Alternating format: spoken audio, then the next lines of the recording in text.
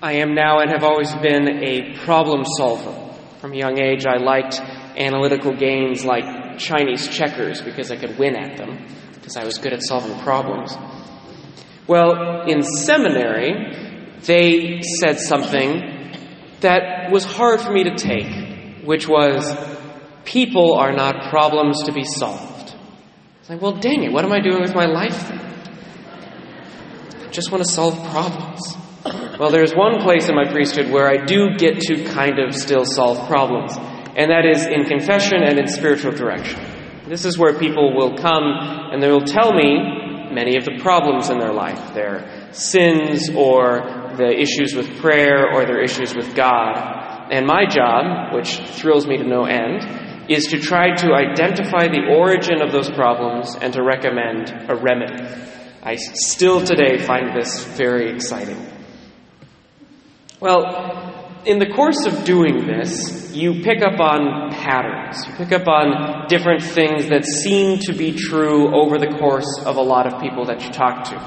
And one of the patterns that I've picked up on that many other priests have confirmed to me is that almost always our default image of God, the place where we start with who we view God to be, is based on our relationship with our Father.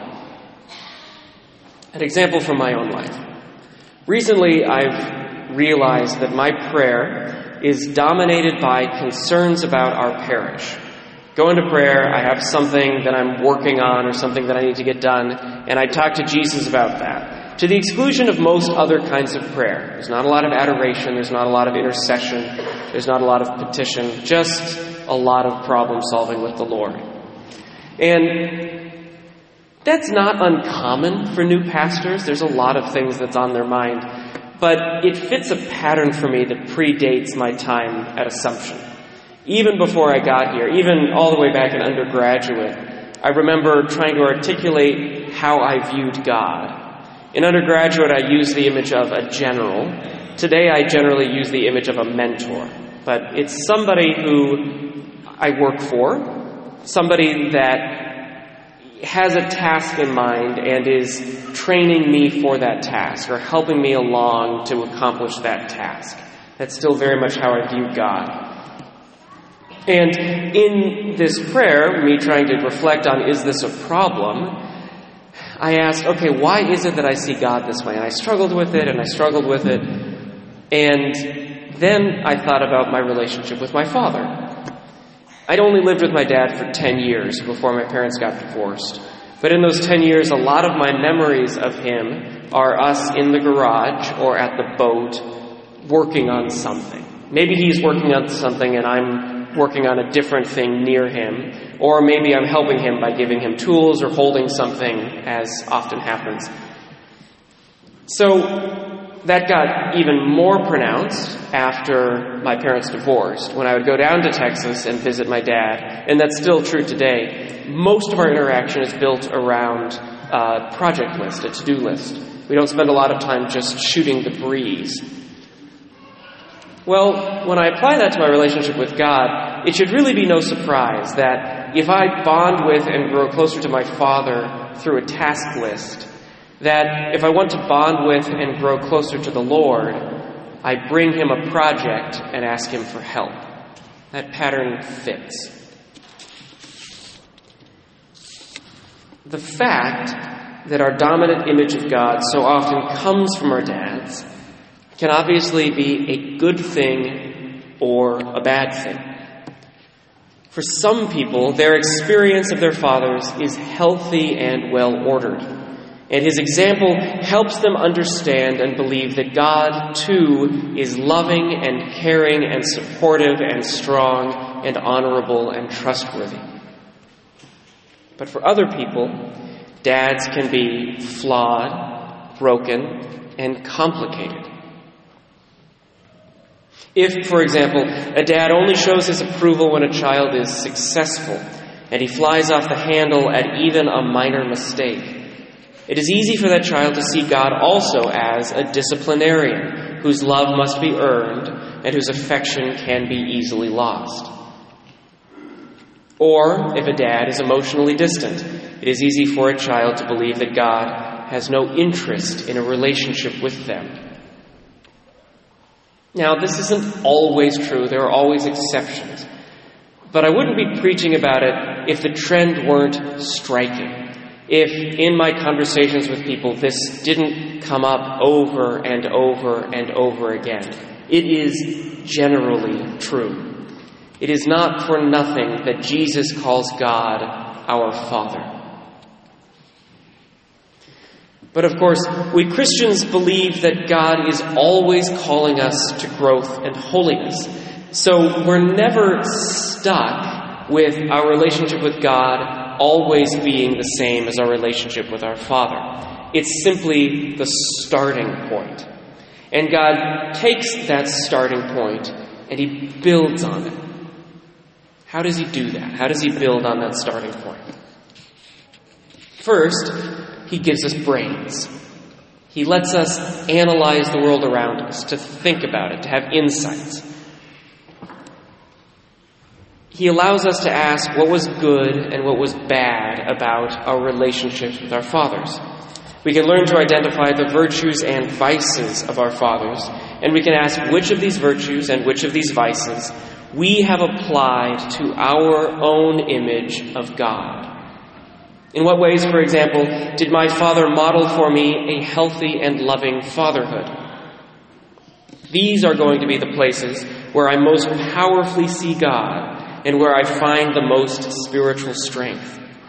These are the places where God is going to give me the most consolation.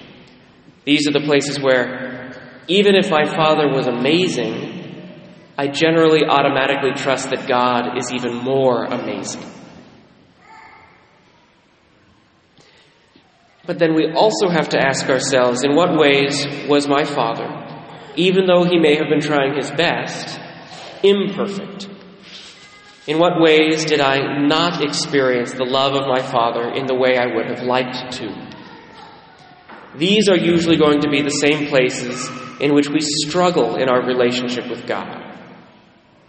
By identifying these broken aspects of our relationship with our dads, we can then guard against applying them to God. We can say, just because Dad was strict doesn't mean that God is strict too. Or just because Dad was distant doesn't mean that God was distant too.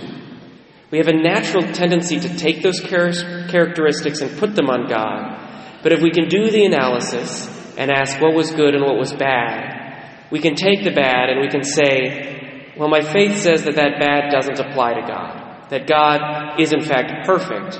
And so God in fact supplements or completes or heals those aspects of fatherly love I did not receive as a child. Now, the second way that God allows us to build off of the default starting point is by giving us St. Joseph.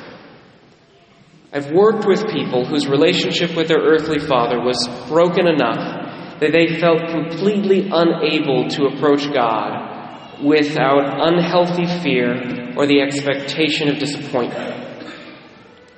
So I send these people to St. Joseph, who is often less threatening and more approachable. They don't have a broken image of St. Joseph. I ask them to imagine what various childhood memories would have been like had St. Joseph been their father. How would St. Joseph have handled that situation which my dad handled poorly? Of course, St. Joseph was the only member of his household who was able to sin. So he's not perfect, but God chose him to be the foster father of his only begotten son. So he does still have a lot going for him. Now, it does go without saying that mothers are incredibly important too. There has been remarkable research done in the last couple of decades that shows that for the first year of a child's life, that child's ability or inability to bond with its mother results in lifelong emotional and relational patterns that are very hard to change or rewrite. Healthy relationships with our moms are essential for healthy and happy lives. And I'm sure this is why Jesus made sure that his own mother became central in Christian spirituality, so that we would always have a mother figure to guide us, direct us, and pray for us. I simply haven't spoken as much about mothers in this homily because I haven't seen patterns emerge. I haven't been offering spiritual direction long enough to know what kind of effect our relationship with our mother has on our relationship with God. Or maybe there are just fewer broken relationships with our mothers in the world. I'm not sure. But when I figure it out, I'll let you know.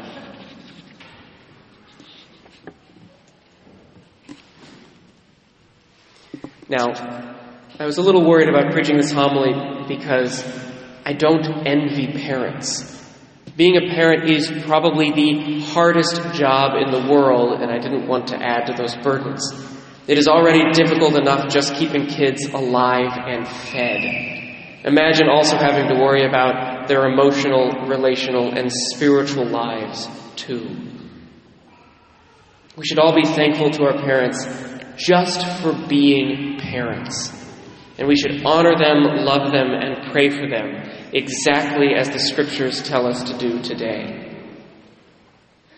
I would recommend that every family pray to the Holy Family, because only with the model and intercessions of the Blessed Virgin Mary and Saint Joseph can a family ever begin to be holy. But even the best parents are not perfect. We are all human, and we all fail from time to time. I hope it is a consolation to every parent and to every child that God has also given us his own parents as our own. Mary and St. Joseph are not just distant models to be imitated, but they are active members of the communion of saints who pray for us and minister to us. If we are struggling as a parent, we have great intercessors in heaven. If we struggle as a child, or are struggling now with our memories from childhood, we have another set of parents, near perfect parents, to comfort us and to guide us. God loves families and created them to be the central reality of human life and community. He will always give us the graces necessary to live out our family vocations. And he will also give us the graces and the models necessary to heal whatever has been broken in our families by sin. The Holy Family is our model and will always be our model. And we are so blessed to honor them today and to receive their prayers from heaven.